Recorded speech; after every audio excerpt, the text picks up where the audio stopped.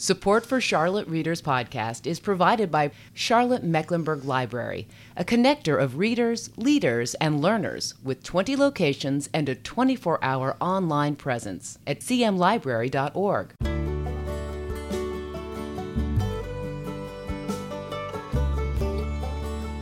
Welcome to Charlotte Readers Podcast, where authors give voice to the written words. We're a proud member of the Queen City Podcast Network and the Authors on the Air Global Radio Network, a series of author-hosted podcasts distributing literary content to a worldwide audience. I'm your host, Landis Wade, a recovering trial lawyer turned author turned podcaster of books and stories, and I really appreciate you being here.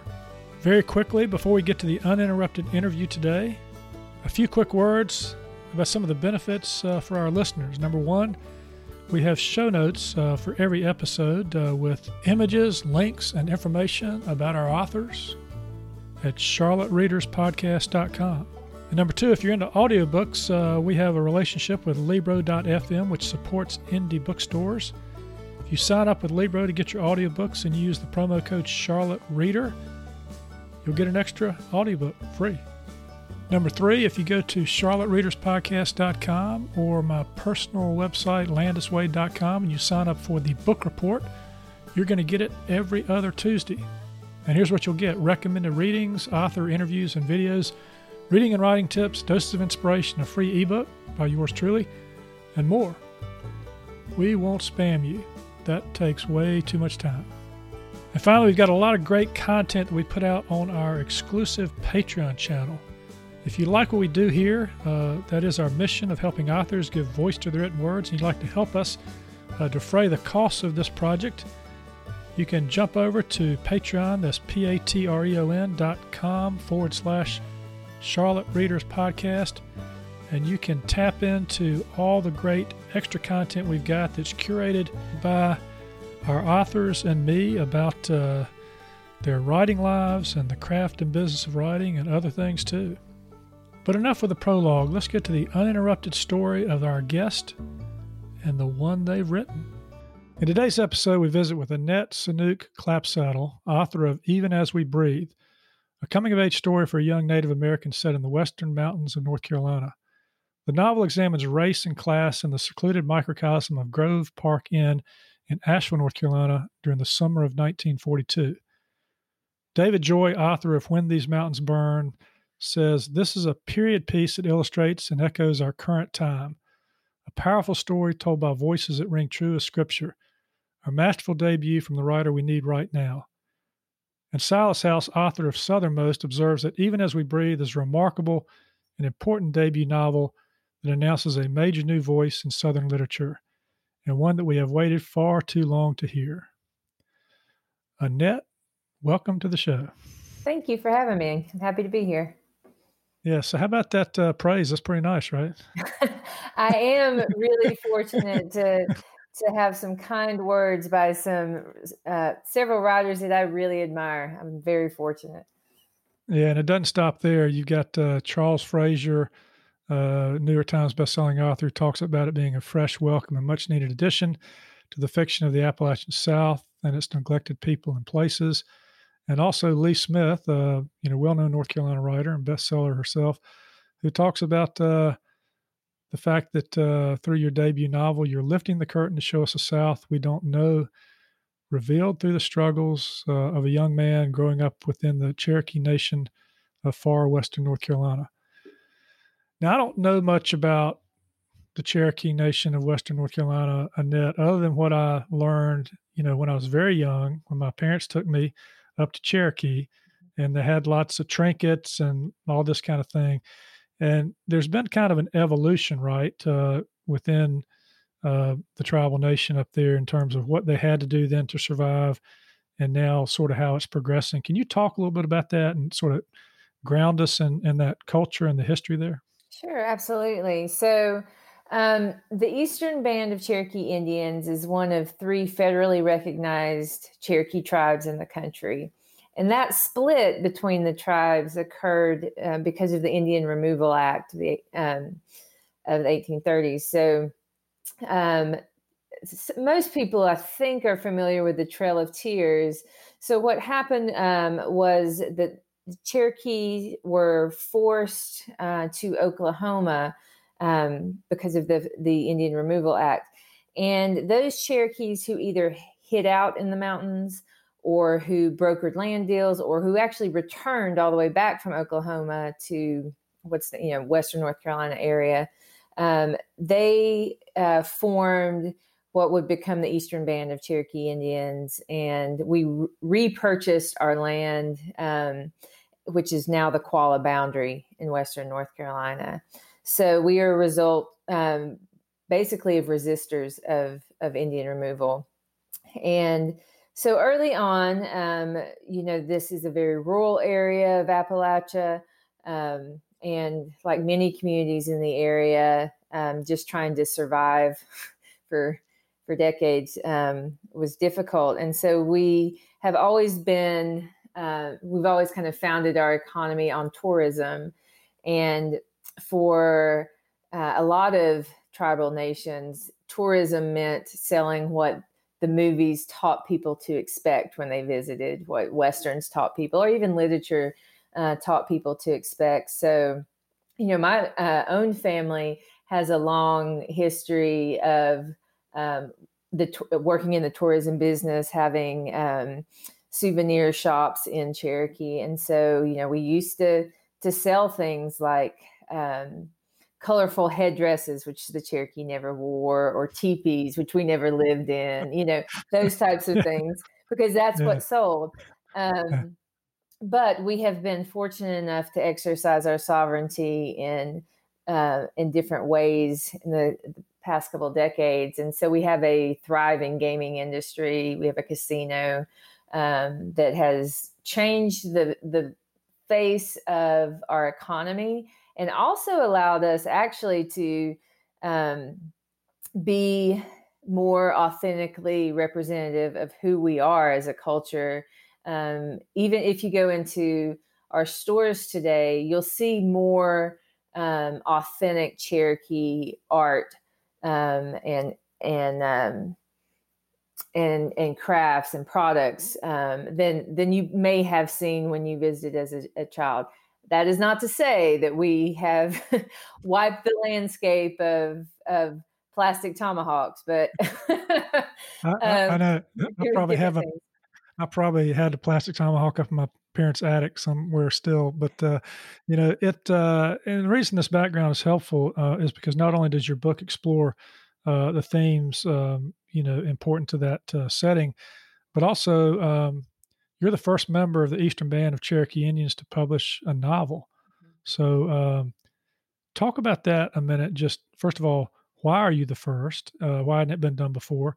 And how does that make you feel to do that? Yeah, I am the first. I actually didn't realize that I was the first published novelist until after I'd signed the contract. I wasn't ever attempting to be the first novelist, I should put it that way. So it didn't really set in until after I signed the contract with University Press of Kentucky. And I started thinking about who came before me in terms of novels. And I've always struggled because I'm also a teacher. So I often get asked what books people should be reading. And I can answer the question about Native authors. I can kind of answer the question about Cherokee authors because there are several authors, for example, from the Cherokee Nation in Oklahoma. But I cannot answer the question about Eastern Band writers.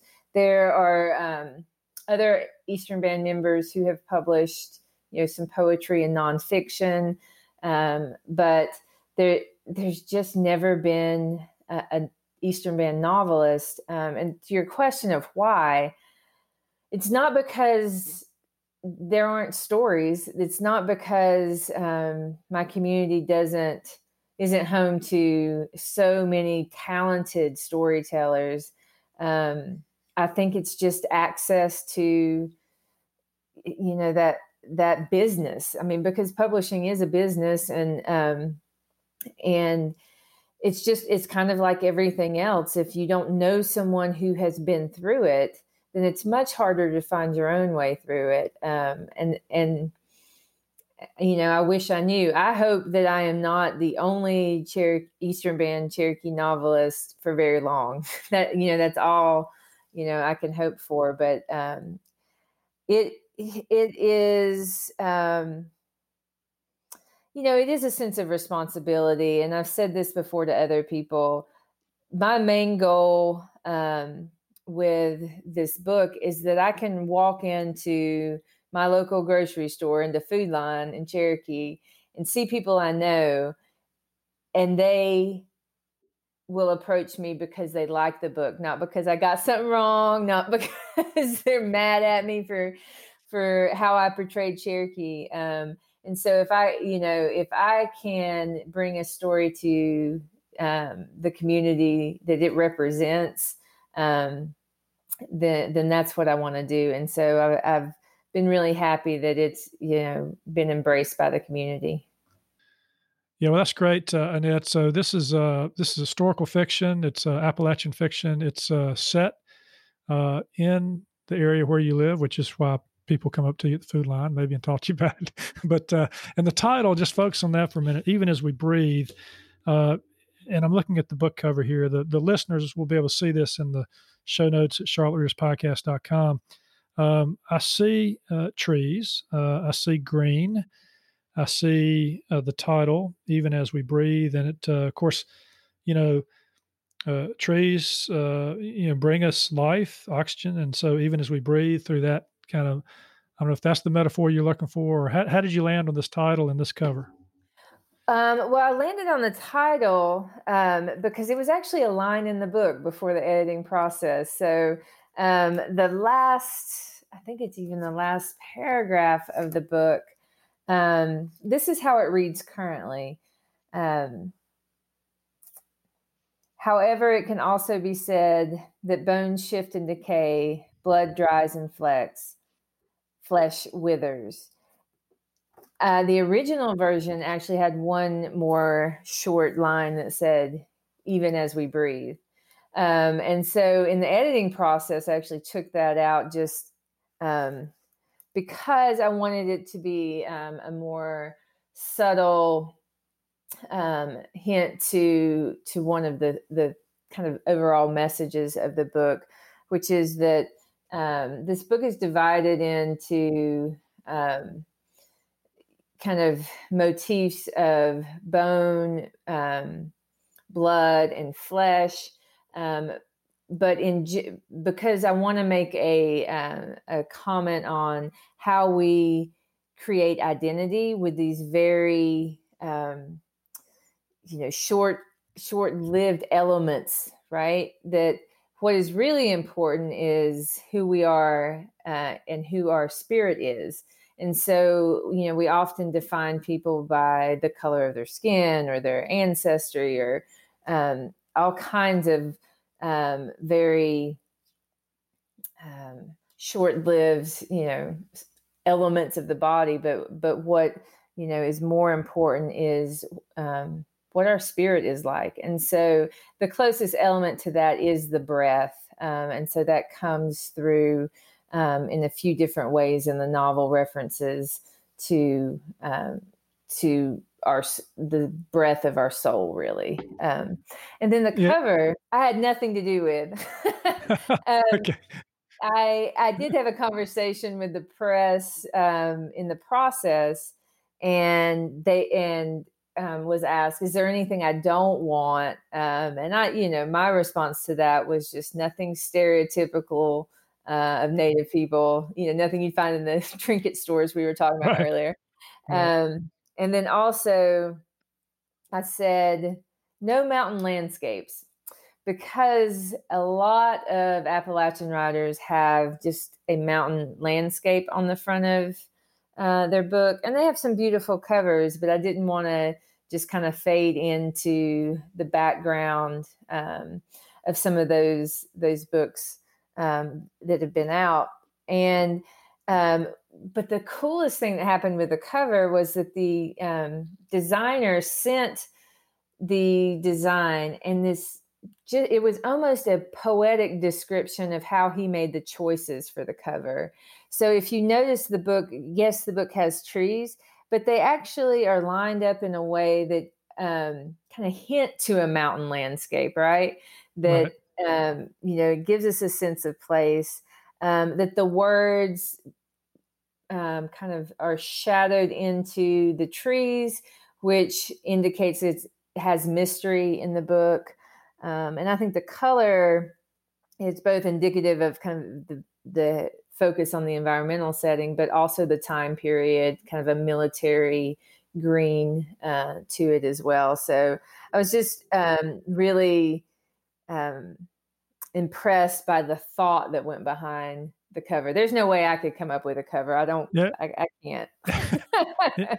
Yeah, this falls into the less is more category because there's only 5 trees on the cover, so, Mm-hmm. so there's plenty of room for space, and you provide a lot of space in your book for us to think about these issues. We're going to talk about race and class today, but your inciting incident, back to what you said just a moment ago, about the earth. There are a couple of places throughout the book where you just have one word on one line, and including when Clowney is thinking about the death of his father in the opening scene of the book, which I call the inciting incident, and he's remembering grease, lilies, tobacco, vanilla, fresh dirt, pine sap, and immediately you get this image, of a coffin, of people standing around, in a graveyard, putting dirt on, and then somebody's breath, or Mm-hmm. their smoke, or whatever's going on, and then the lilies, that maybe being laid there, and that's the theme that kind of carries through because it ties back to the earth to some extent. But the other theme that carries through, which I think is a good setup now for the first read you're going to do, which is at the beginning of the book, is this idea of escape, and wanting to escape your past or escape where you live. Now, in some respects, this book is about escaping and then finding your way home, but early on, it's about escaping, right? And Mm-hmm. I did want to play with this notion of what, where is the prison that we are escaping, both the literal and figurative. And so there are a couple of different types of prisons in the book. As you mentioned, County is deciding if his home is a prison or not, and if he wants to escape or not. And then there's a character of Zadzi who is telling the story of his family being in a stockade as the removal was beginning. And then really one of the main impetuses for why I wrote the book, there's several things that came together, but one of the things I'm aware of is that during World War II, some Japanese internment camps were set up on Indian reservations out west. And I've always found that fascinating to think about. This is the place where the federal government has set up Indian reservations. And this is also the same land where internment camps, which are prisons, are set up during wartime. So yeah, that concept was very important to me in the book. And, when we feel the need to escape and when it feels like our home sometimes feels like a prison. So I will read a couple of paragraphs from the prologue. About the place, when I take you there or when you find it on your own, just know that what the old folks say is true. This land is ours because of what is buried in the ground, not what words appear on a paper. But also know this, what is buried in the ground isn't always what you think. It's just the beginning. It's the beginning of the story, the beginning of all of us who call ourselves Homo sapiens. Fitting, I guess, that what I found buried, just as I was trying to figure out how to become a man and still be human, was the very thing that threatened to take it all away. Just when I began to see what taking control of my own life might look like, I realized I was not who I thought, and neither was this place. That summer in 1942, when I met her, really met her. Before I found myself in a white man's cage and entangled in the barbed wire that destroyed my father, I left the cage of my home in Cherokee, North Carolina. I left these mountains that both hold and suffocate and went to work at the pinnacle of luxury and privilege, Asheville's Grove Park Inn and Resort. I guess I convinced myself that I could become fortunate by proximity, escape Uncle Bud's tirades and my grandmother Leishy's empty kitchen cabinets just by driving a couple of hours up the road. It sounded good to tell folks I was raising money for college, but the truth was I didn't know what I was doing. I just didn't want to do it there anymore. And if I stayed any longer, I would become rooted so deeply, I might as well have been buried. Knowing that she is gone from this earth, all I am left to do is wonder what remains of her here, for me, for anyone who knew or didn't know her. What happens to the memories? How long do they survive? I can still see her dancing, head thrown back, laughing. If there's one thing old age has taught me, it's that there are many kinds of love. She taught me that sometimes we feel many different kinds with one person. And now it seems possible that love is the only thing that will outlive us all, but only if we continue to tell its story. Yeah, that's a great piece of the book here, because it ties into so many elements of what happens here. And just a little bit about the plot. You've got this setting, the Grove Park Inn, which is a majestic setting even today, but I'm sure back in 1942, with it perched up on top of the hill looking out over the landscape, it must have been, with those rock walls and everything, it must have been really a view. I'm sure in your research you probably found some photographs from the time period that you used to kind of tell this story. Yes, actually most of my research was from photographs, because as you can imagine, there's not a lot of written account of what was taking place in a prisoner of war camp. So they're not allowing the media in per se. So I really spent a lot of time looking at photographs, both of the Grove Park Inn and of Cherokee, and what the landscape looked like, what roads look like. I spent a lot of time looking at roads, trying to consider, travel time and things like that. And then also what products were not only in existence, but available in this part of the world during that time period. Yeah. And so he is going from his home to the Grove Park to work for the summer. He can't serve in the war because he has a birth defect in his foot. And so everybody's looking down on him for that, and down on him for his race. In fact, there's a scene in the book where he tries to go to the movies with his boss, and there's a little scene, we don't serve Indians here. And his boss comes to his defense and calls the ticket taker a proper racist cuss, and then they go up to the to the balcony to watch it. But in that time frame, I guess then and now, what's different and what's the same about these issues you explore for Native Americans regarding race and class? Mm-hmm.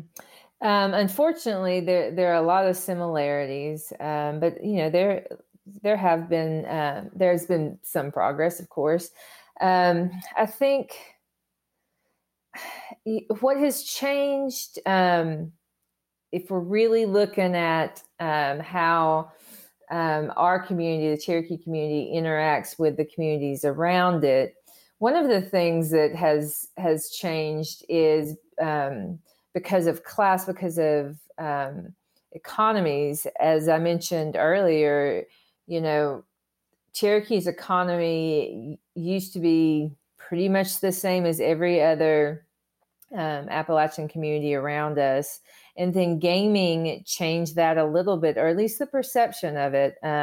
We still, certainly have a community that's in poverty and working to come out of poverty, but there's a perception that we now have all kinds of money and things like that. And that causes other problems. That causes racism to take a different tone, I guess. Yeah. And so that is a little bit different. I think if you look at this country in general, racism has shifted to just being more subtle, kind of veiled in a lot of ways, because we at least hope that people are not acting in overtly racist ways, although I can't even say that for certain. Right.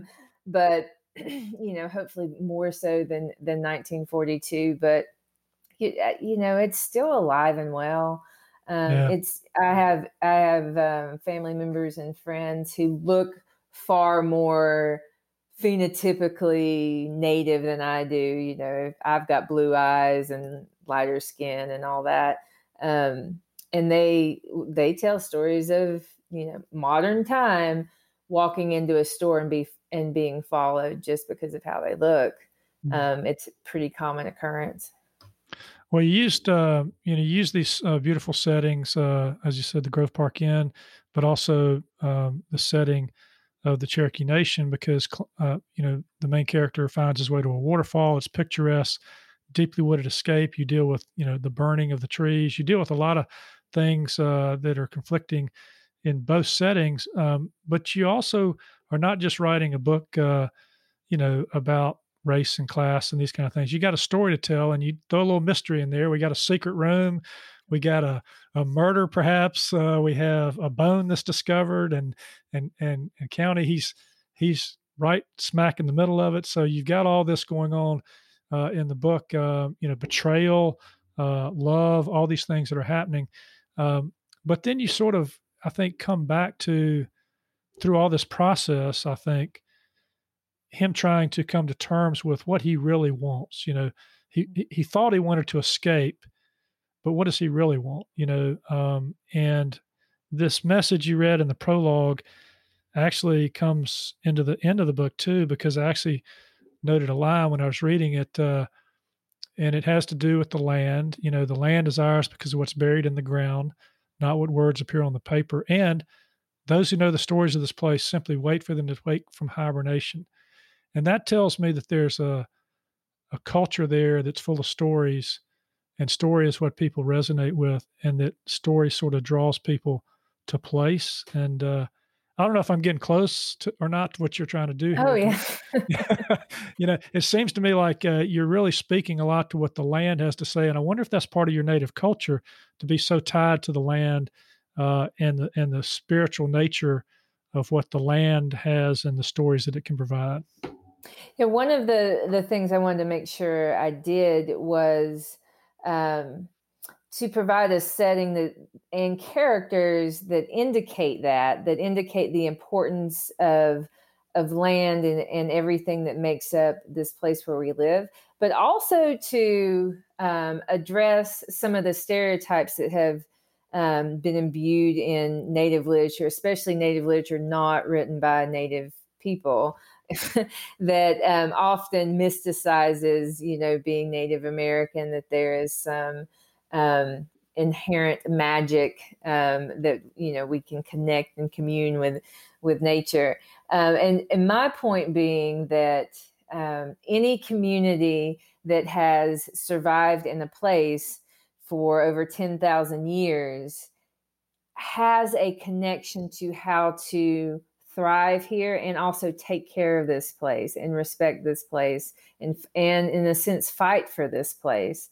And so I don't think that is something that happens just because we are Native people, that it's something in our DNA maybe, but that we have had such a long history of being caretakers of this place that it has to be part of our culture, of who we are. So, I understand why Native Americans are often thought of as having some kind of special connection to the land.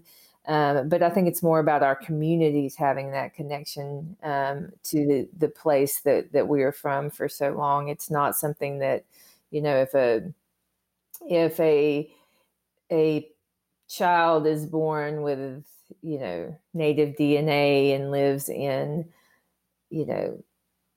New York City, and I don't know that they're going to have this natural connection to land. well, that's a very good point. Yeah, I guess I was thinking about the land that has been sort of the ancestral landscape that they live on the koala boundary, and the people that live there, and their special attachment to that place. So that's a good point. Well, we got a few minutes left. Let's do the writing life for just a minute. You're you went to Yale and College of William and Mary, and you got these awards and you got this great education, and then you take it back to teach high school, when probably you could have done lots of other things, and then go back to where you grew up and teach high school.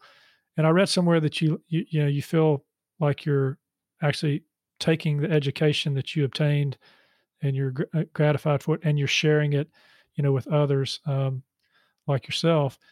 Do you feel that as a calling to some extent? Yeah, absolutely. It's where I'm happiest. I had, for instance, I had taught for a few years and then had taken a job as the executive director at a nonprofit foundation. And so, as you can imagine, I was making about 4 times more money in that job than being a North Carolina public school teacher. And it was far less stressful, had far less work. I wasn't taking work home on the weekends like I do as a teacher, but my heart was not in it. I missed my students. I missed my colleagues too, other teachers who are always thinking and problem solving. And I just missed that energy, and my writing changed. I think being a teacher informs my writing so much. And it's kind of weird because I'm stressed out all the time and have all this work to do. But my writing is better. That's good. I got a text from the mother of a former student not long ago after the book came out. And it was a screenshot of her conversation with him, asking him if he had read the book. And he's a Cherokee student. He's Eastern Band Cherokee, but I had taught him in AP Literature his senior year, and now he's a freshman in college. And she asked him if he had read the book, and he said, yes, I don't think I'll ever connect with a character like I connected with County again. He said, Mama, they just don't write about people like us. Mm-hmm. And that just did it for me. I mean, there's no other amount of praise, that I could get. So it's those students, I think, that sustain me. That is a great story. And yes, that's worth the price of admission of putting your butt in the seat to do all the hard work to get it done, to have somebody say something like that. Now that you've been a teacher, you've written this novel, you've written other pieces too that have been published, shorter works, but I'll ask this question sometimes with authors who've been through this process, and that is, what would you tell your younger writing self about writing something of value that you've learned through this process that might help your younger writing self? I think I would tell my younger writing self, I would tell them the secret of organization that works for me. I would. I learned with this novel because I took a writing workshop through the Great Smokies Writers Program that gave these assignments, and they're ridiculous assignments in retrospect, but to write the synopsis, the first chapter, the last chapter, and a climax chapter. Over the course of the workshop, that's what we did from nothing. And writing the synopsis of a novel is the hardest thing ever. But once I had that structure, because I'm a teacher, because I'm a mother of 2 children and a wife, I was able to really focus where I need to go in the short amount of time I have to write, and that would have saved me years. This is my first published novel, but I have another novel manuscript that is not published, and that took me forever because I had no structure. So And I say that only for me, that it might work for other people. But I think I do truly believe everybody has their own process. But for me to have those major pillars in place, change the game for me. Before I give you a chance to wrap up, I just want to share with our listeners that we're going to be jumping over to our Patreon channel, our listener-supported exclusive content channel for those who help us on the podcast here, to talk more with Annette about writing and writing craft. And we're actually going to do something fun. How about this for a title?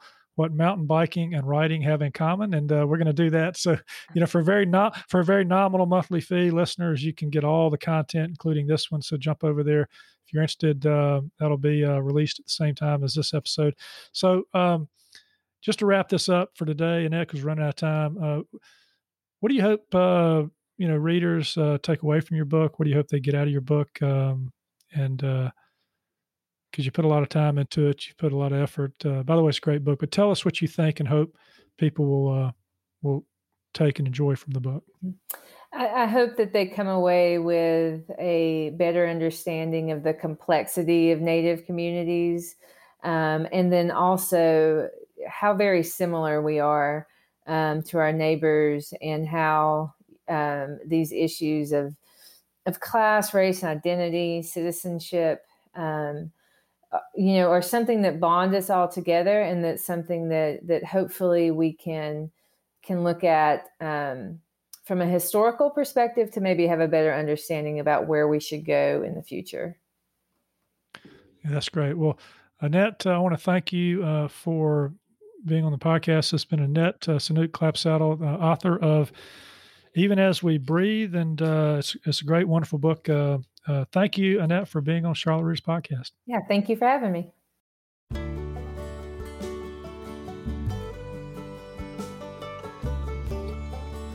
Well, that's it for today. Another fine author giving voice to the written words. You can subscribe to this podcast for free at Apple Podcast, Stitcher, Spotify, iHeartRadio, and most any podcast platform you like to listen to your podcast on. If you like what we're doing, please consider leaving a short written review on Apple Podcasts or the podcast platform of your choice, because when you do, our authors' voices travel much farther and wider in podcast land. And if you're inclined to help us help authors give voice to the written words, and you'd like some member-only content cultivated by our authors and me as our thanks, please consider becoming a member supporter. You can find out how to become a member supporter and more about today's show and all previous episodes at charlottereaderspodcast.com. Thank you for listening. We really appreciate it. I'm Landis Wade for Charlotte Readers Podcast. Charlotte Readers Podcast is a member of the Queen City Podcast Network, powered by OrthoCarolina. For more information, go to queencitypodcastnetwork.com.